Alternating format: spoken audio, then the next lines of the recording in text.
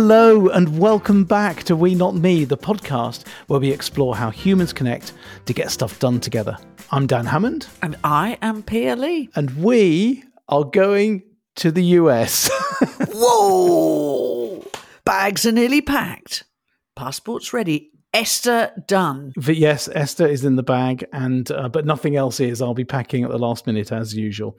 But yes, we're heading to the to San Francisco, New York, and then we're heading over to London while you're on your trip. But this is an amazing moment because we used to travel a lot together and do a lot of plotting. And in fact, Squadify was born on the road through our conversation. The 101, I think. Yes, I think the 101 in San Francisco. And I think that we were saying that last time we were there, we think it was 2019, pre-COVID, and we visited the Statue of Liberty, didn't we? Which was an extraordinary experience. We did, actually. That was quite a moving experience. We've always tried to do something in the cities we're in to sort of absorb the culture and understand a bit more about the people and the situation. But yeah, the Statue of Liberty was amazing. It was gifted. Was it by the French government? I think it was. Yes, yeah, I think it was, and it was in recognition, wasn't it, of the sort of welcome that the US had given to so many immigrants, I believe, if my memory serves me. And remember the Emma Lazarus poem that's there, which includes this really moving line: "Give me your tired, your poor, your huddled masses yearning to breathe free." I mean, that was the spirit of the United States at its best. And there was quite a conflict in us because at the time Trump was president and that was not happening. And there was the beginning of a lot of division and segmentation, and there was quite a heaviness sort of brewing at that time. And then, of course, that was all pre-COVID. So 6 months later, the world was in lockdown after we'd gone. So a lot of events have happened, and these have changed all of us in some ways, more than we may even recognize. So it'd be great to go back and I think just sort of absorb that. But also that really then tees in beautifully Glenn Akromoff, who we're speaking to today, who works and helps people in difficult work environments where some of these things then spill into the work environment. Yes, indeed. And the American Psychological Association says that 19% of workers say their workplaces are very or somewhat toxic. So that's basically 1 in 5. So it's a bit grim, but our guest is on a mission to improve that in the public sector in the US. So let's go and hear this rather wonderful conversation now. A really warm welcome to Glenn Akromoff. And we're just delighted to have you from Seattle this morning. We are truly global. Yes, thank you for having me. It's a pleasure, absolute pleasure. We're really looking forward to talking to you. And yes, we've managed to make all the time zones work across the globe, and really looking forward to uncovering and understanding a bit more about your story and your why and the work that you're doing. So before that, we have the obligatory question card. So I'm going to hand you back over to Dan. I can't tell from here whether you're sweating or not, but I don't think so. You look quite a cool cucumber. No, I'm good. I'm ready for Dan. Oh, yeah, you're ready. Okay, so it's an orange card, so it's medium trickiness. I get really directive when. Actually, I'm all about empowerment, but the only time I will get really directive is when we're in an emergency situation. So I've been in emergency situations my whole career doing public works. So I've been in hurricanes, been in earthquakes, been in all that, and I will get directive at that time. And everyone expects me to. So just talk us through a little example of that. Could you? That sounds too interesting to leave on the table. So interestingly enough, in one of my clients last year, we actually had a quite serious accident. One of our pieces of equipment, a backhoe, ran over one of our employees, and we did not know if he was going to make it or not.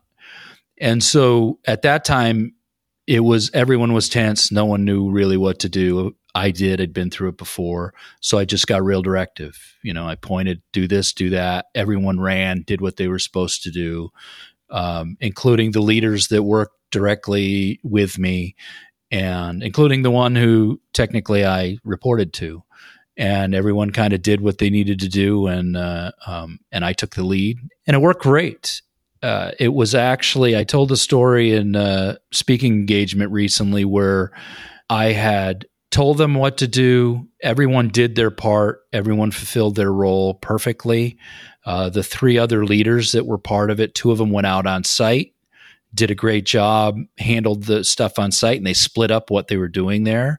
And then 2 of us, me and 1 other, stayed at the shop and handled everything, handled people coming in. I made a rule, I made a directive that no one left without looking me in the eye, and that's 75 people. And everyone did that. And at the end of the day, I would say it was probably one of the most rewarding and best team performances I've ever been a part of. That is fascinating. And I think what we are going to have to do is ask you to give us a little bit of your bio so that we can understand how you got into this position in the first place. So tell us a bit about you, Glenn. Sure.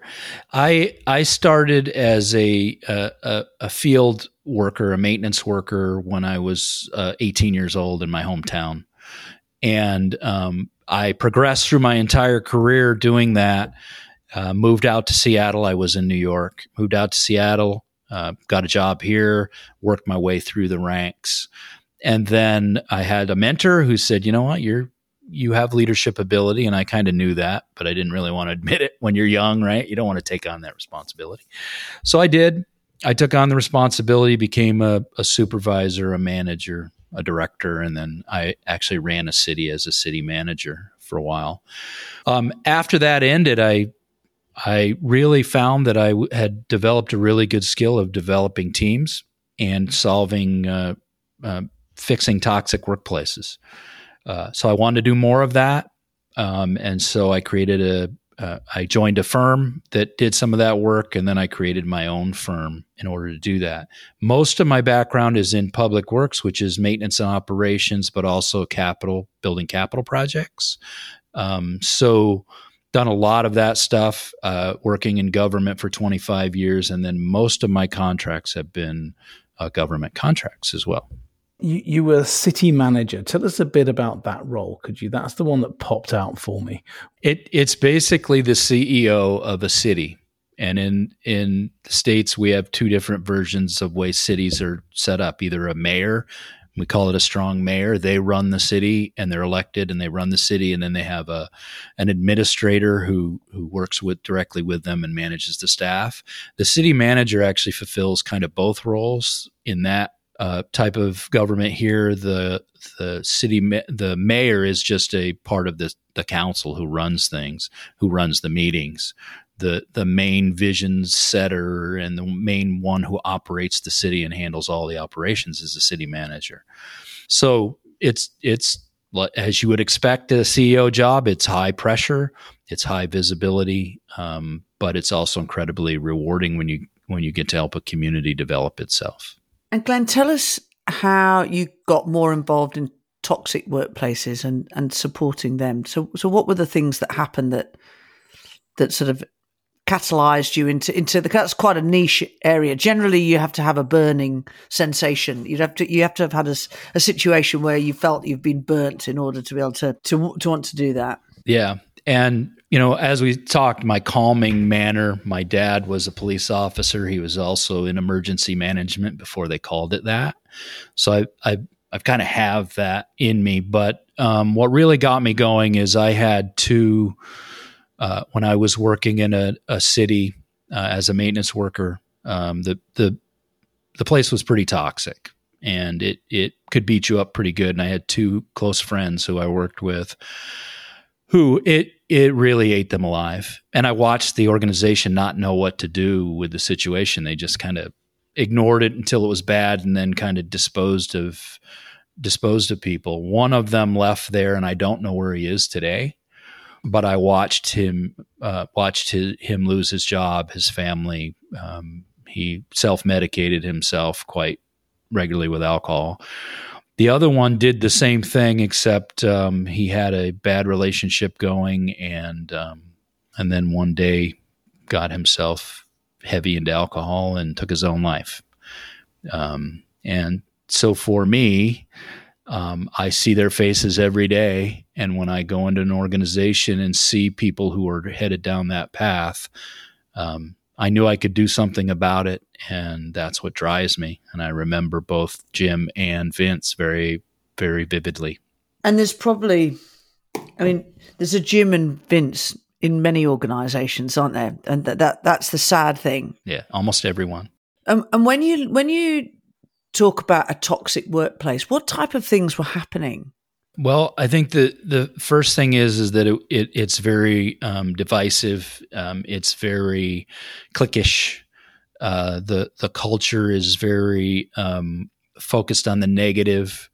The lowest common denominator tends to run things. Productivity is seen as a negative, not a positive. And for both of these men, one of them was driven. He just wanted to be part of a winning team. And I believe everybody does, but Vince very much was like that. Very happy-go-lucky, outgoing guy who just wanted to be part of something special. And when he couldn't express himself the way he needed to be, and then there was no safety net. And that's usually what happens is toxic workplaces, there is no safety net. They see that as a negative. If you're struggling, that's a negative. We got to move you on one way or the other. With Jim, he was driven to be the absolute best, and he could not tolerate mediocrity.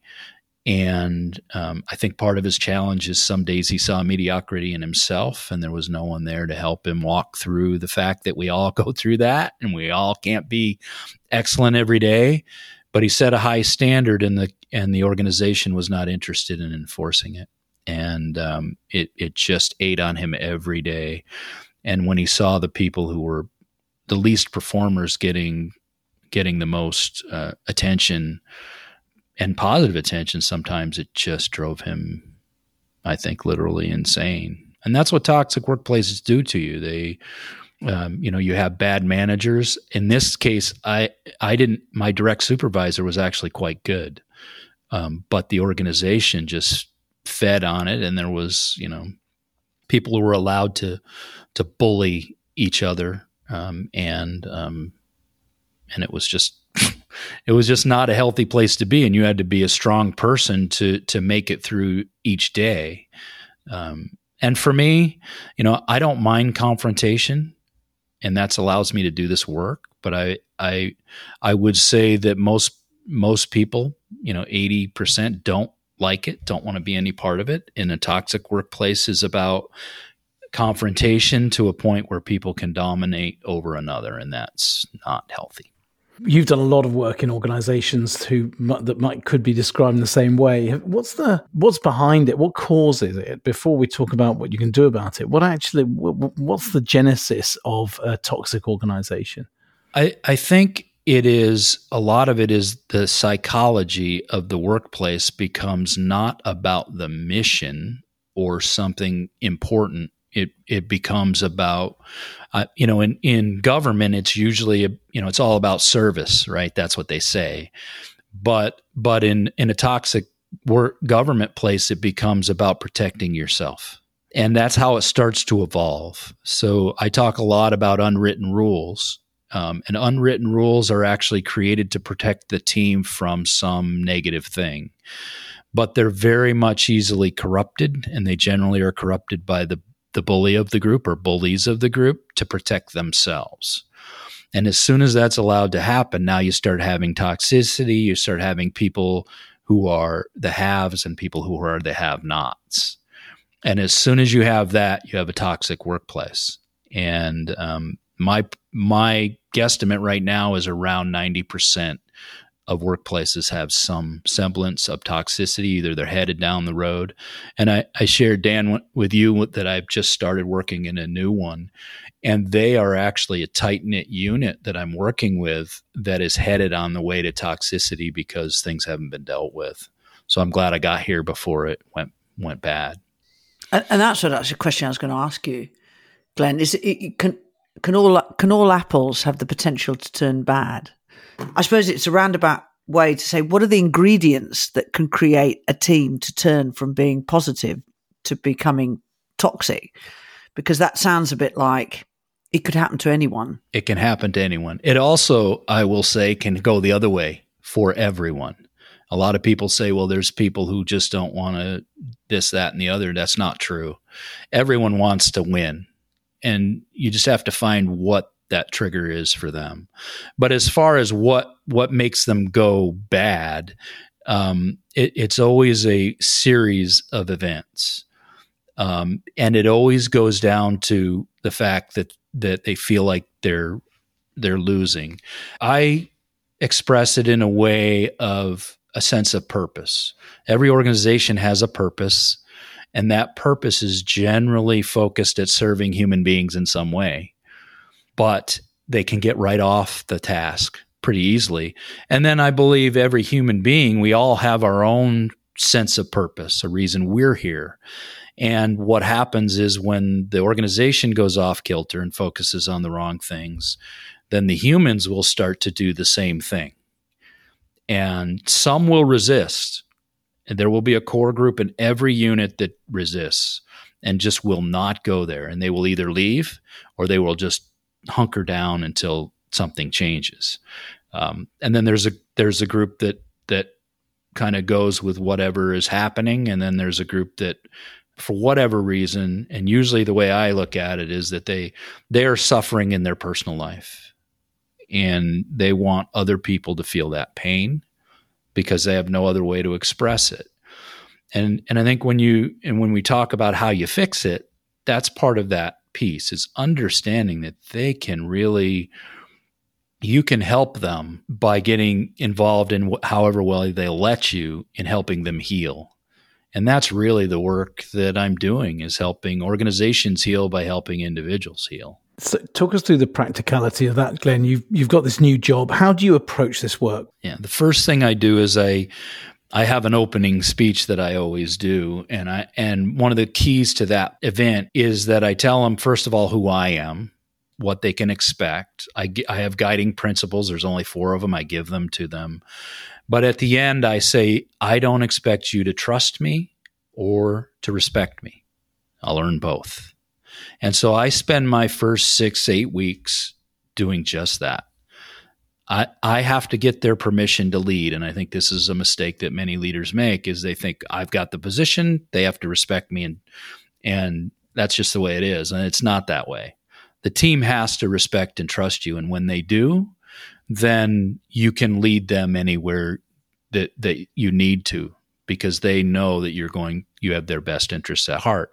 So I'm spending my first 6 weeks, and I've been here 2. I'm now meeting with them individually and getting to connect with them. And I think that's part of it too, is I'm looking to have create a rapport with them. So this morning I did one of my individual meetings, and young guy who just started, he's been here 10 months.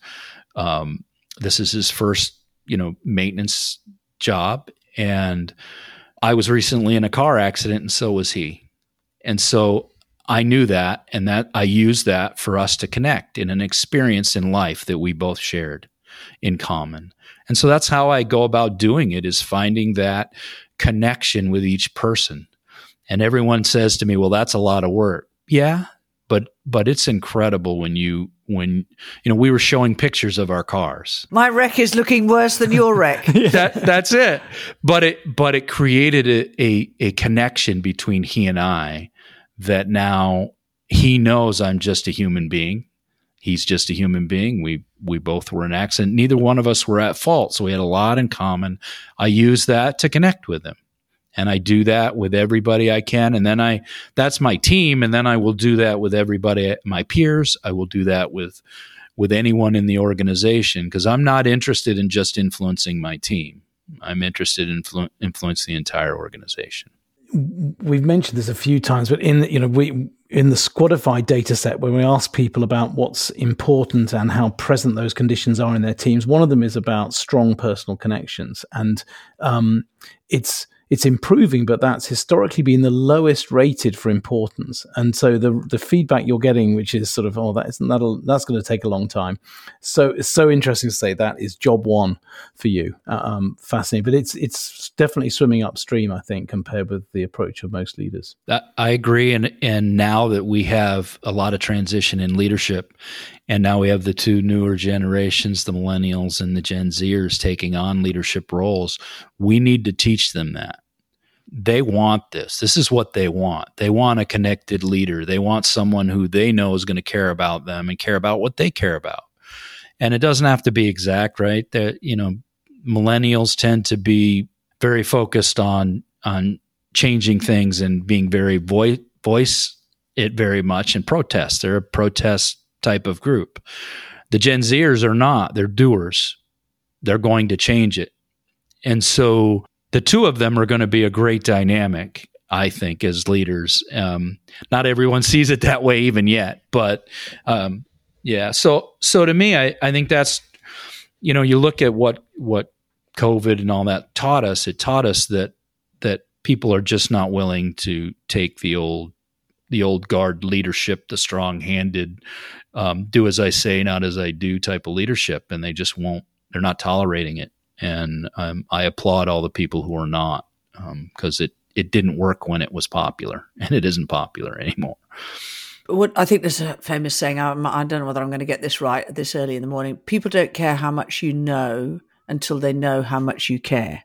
That's always struck me as such an important concept, because I think you're talking about how you build social capital, which is a fancy word for how you bond with people, how you build relationships. And a lot of the teams that I'm working with have friction at the point of a task because they haven't built any of those relationships with the people.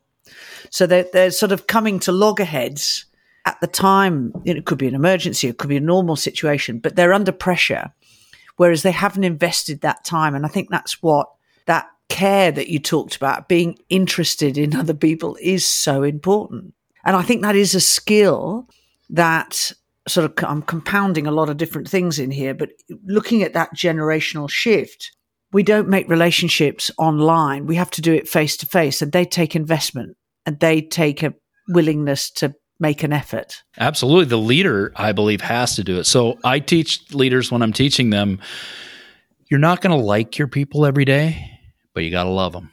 You got to love them every day. And it's everyone look, some people look at me and I go, I know it sounds corny, but it's the way it is. And if you're going to be a world-class leader, you need to figure that out.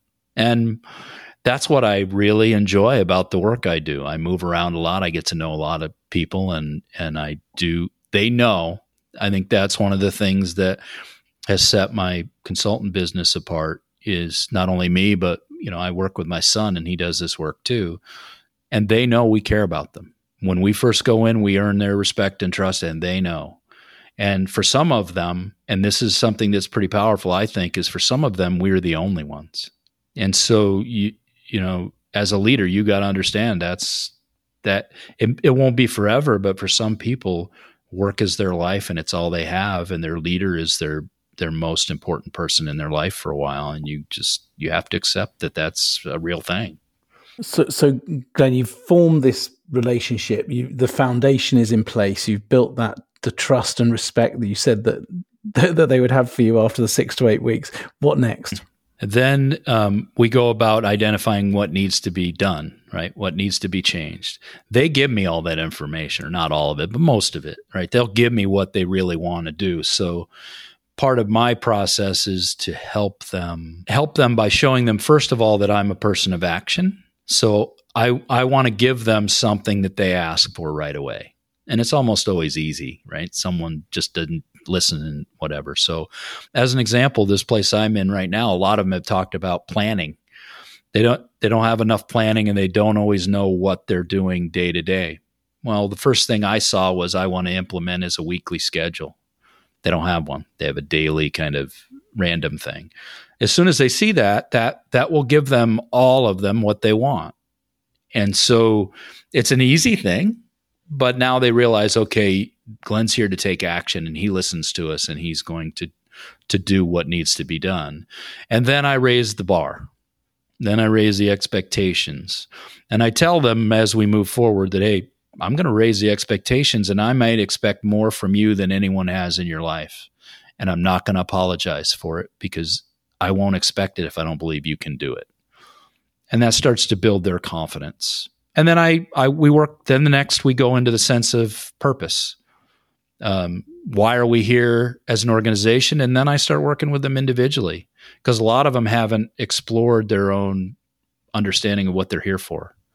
And age doesn't matter in that case, right? I think about 15% of human beings know why they're on the planet, and even less of them have written it down. And so I help them with that process and try to get them to connect with the organizations. And if they can't, then that tells us they're in the wrong place. And I will commit to them to help them to get into the right place. Then you get everybody doing what they love to do, and they're using their skills, and you start to win. And then I started talking about being a championship organization and what that means. And I tell them, they don't believe me, but I tell them, we're headed to that point, you are going to, if you perform like a champion, you will be treated like a champion. You may not get a parade, right? But you're going to be treated like a champion. And even in government, that happens. And when that happens, it's, and people are moving, and they're learning, and they're moving forward. Their morale starts to build. Things start to happen. I can fade into the background. It becomes not about me, but about them. And then then they can take it on. And my whole mission is to make that sustainable for them, not only in their work life, but in their life, their entire life. And you mentioned some of the toxicity spills from people's private lives that at home, and it comes because they're sort of, either they take it out on people or they have no other way of expressing it. How do you handle when you see that and observe it? How do you handle that? Yeah, it's very delicate, but I have found that most people want to talk about it. So you just open the conversation and make them understand that you're there to talk about it. I don't need to know every detail, but some of them have shared every detail and some have not.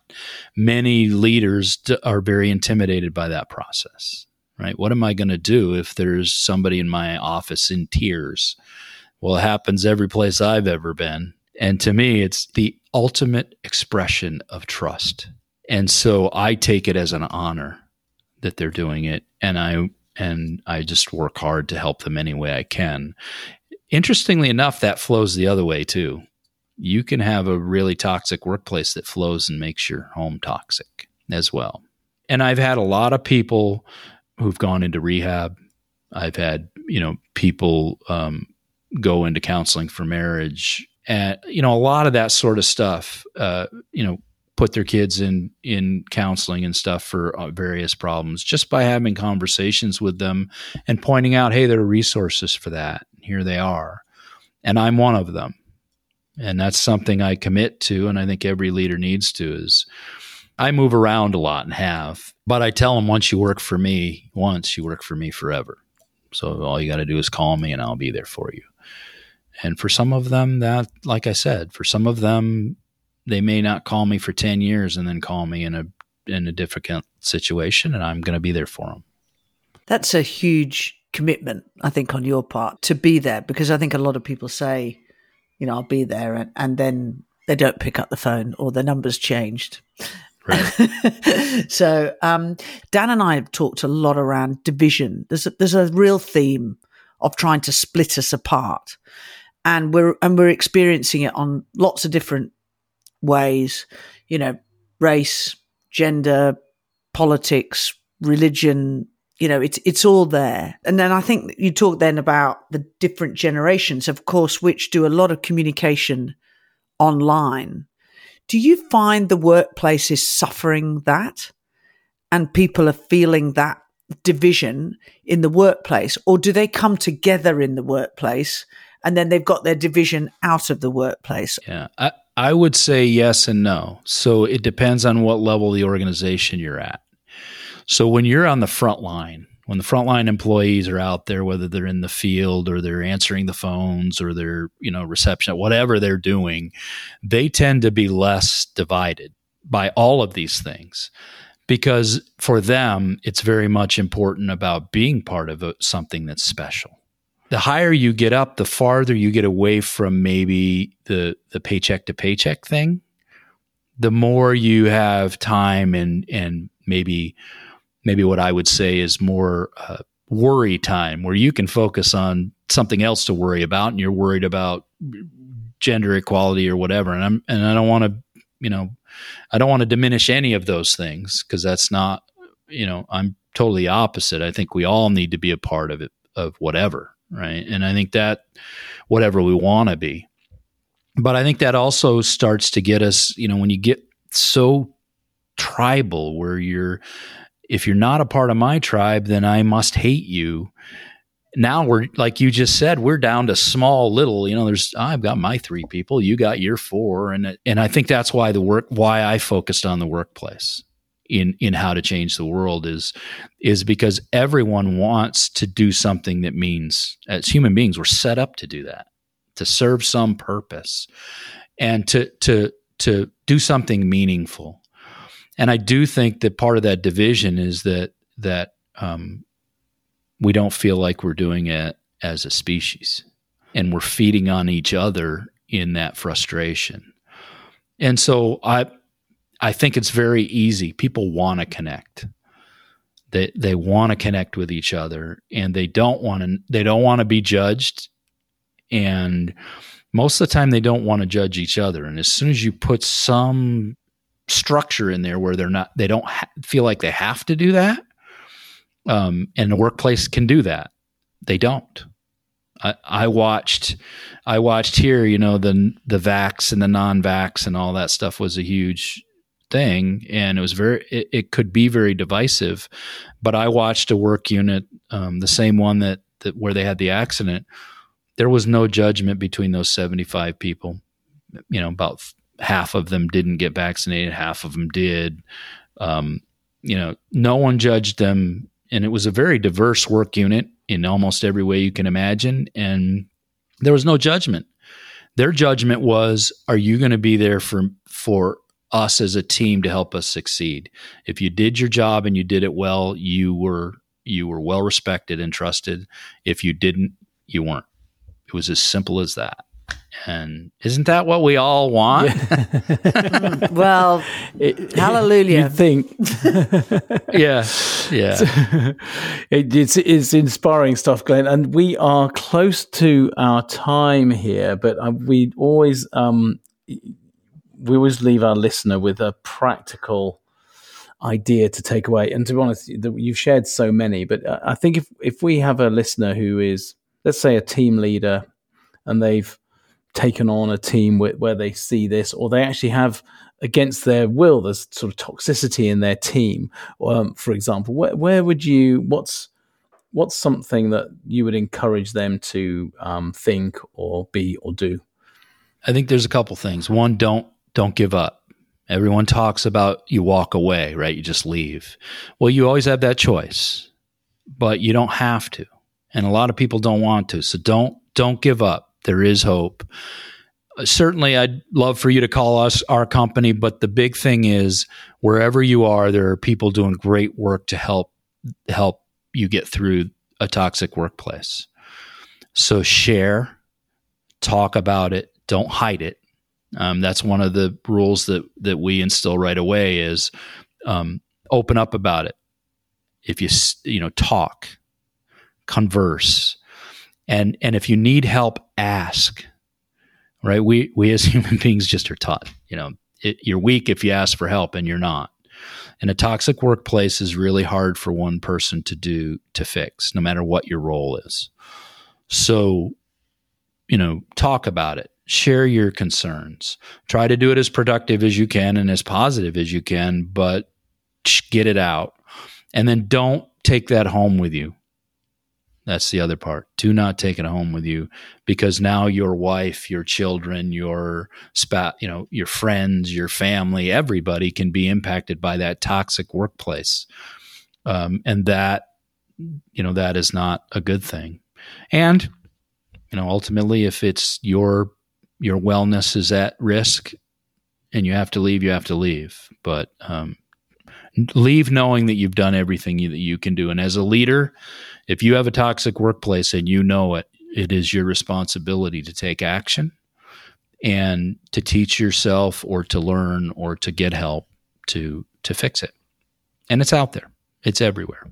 Glenn, it's been a really inspiring conversation. Pierre and I are off to the US next week. We won't get a chance to see you, unfortunately, but you've really whet our appetite for that trip. But your work is clearly purpose-driven, and we've really had a wonderful and inspiring conversation. Thank you. Likewise, I enjoyed it very much. Glenn talked there about the phrase permission to lead. Not a title or position, but that's something that you earned. And he talked about the care that he showed was instrumental to building that trust. And that might take, I think that might take weeks and weeks to build that. That's not something that he assumed. So it reminded me of the basic sort of, which we talked about in previous podcasts about this psychological safety. So building that, not assuming it, investing time with people, and finding ways to connect. I mean, he really knows that we're hardwired to connect. You just got to find the way to be able to make that connection and build that trust. Yeah, and it really made me reflect, even though we've seen this so many times through the Spotify data, that is a phase that leaders just generally don't take. I remember when I took on a big job, actually, when I moved to Australia, I read the book First 90 Days. It was very popular at the time. Michael Watkins, I think. There wasn't anything in there about building your relationships, actually. It was very analytical, very MBA. And I think we still haven't quite grown out of that. Whereas that sort of going in with that mindset that I've got to earn my leadership, permission to lead, and then build those connections. I thought that's just such a great tip for a new leader. And if leaders haven't done it yet, it's time to go back and do it. I think if you've got a team and that's not there. Whereas sometimes we feel that we have to assert our authority because that's a way of getting respect. It's very much more a sort of Victorian age principle, really. We don't, and just being aware of that and realizing, okay, we've got different generational shift. We've got people that have actually got complexity of their backgrounds. And as we talked about at the top of the show, lots of changes have happened. We look back over 4 years, a lot of changes have happened. And so it's just recognizing that. And then I think I liked how then once he'd got that level of trust, then let's look at the planning. If you've got a daily schedule, let's look at the weekly schedule, and then let's raise the bar. I like how it's not a soft option. And I think, again, we sort of tend to see this as very black and white. Oh, this isn't, go in there, be all carey-sherry. No, I mean, he said everyone wants to be part of a winning team. You don't want to be part of a mediocre team. You want to be part of a winning team. But it's the ways of doing it that are different. Yeah, absolutely. And even when one of the causes of toxicity was that people feel they're losing. So he holds that really firmly, I think, in his hands. That sort of the relationships are key, but ultimately we're here to do something together and be champions. So whereas, as you say, it's very easy to abandon one of those to become task focused or overly sort of, as you say, nice and people-y focused. But actually those two go together. And Glenn just set that out for us. The other bit that I think that reminded me, and we know this, but it's just really useful to remind, is that toxicity spills from people's private lives and spills back out from the workplace into people's work lives. So it's circular. And yet many people come to work to escape sometimes the things that they have, and I thought, very poignant stories about Jim and Vince.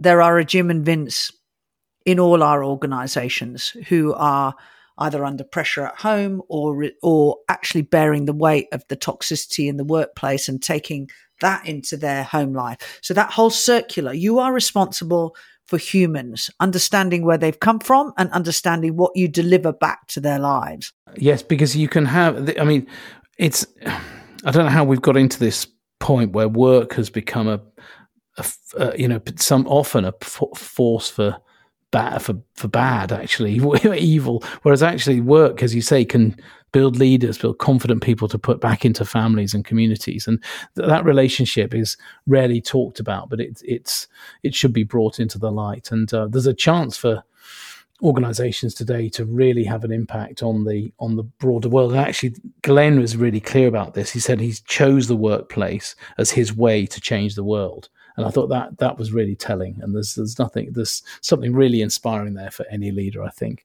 that we can do that through our teams. But that is it for this episode. It's a wonderful episode, really inspiring as we head off to the US. If you've enjoyed the show, please do recommend it to your friends. You can find show notes at squadify.net under resources. And if you'd like to contribute to the show, just email us at wenotmepod@gmail.com. We Not Me is produced by Mark Steadman of Origin. Thank you so much for listening. It's goodbye from me. And it's goodbye from me.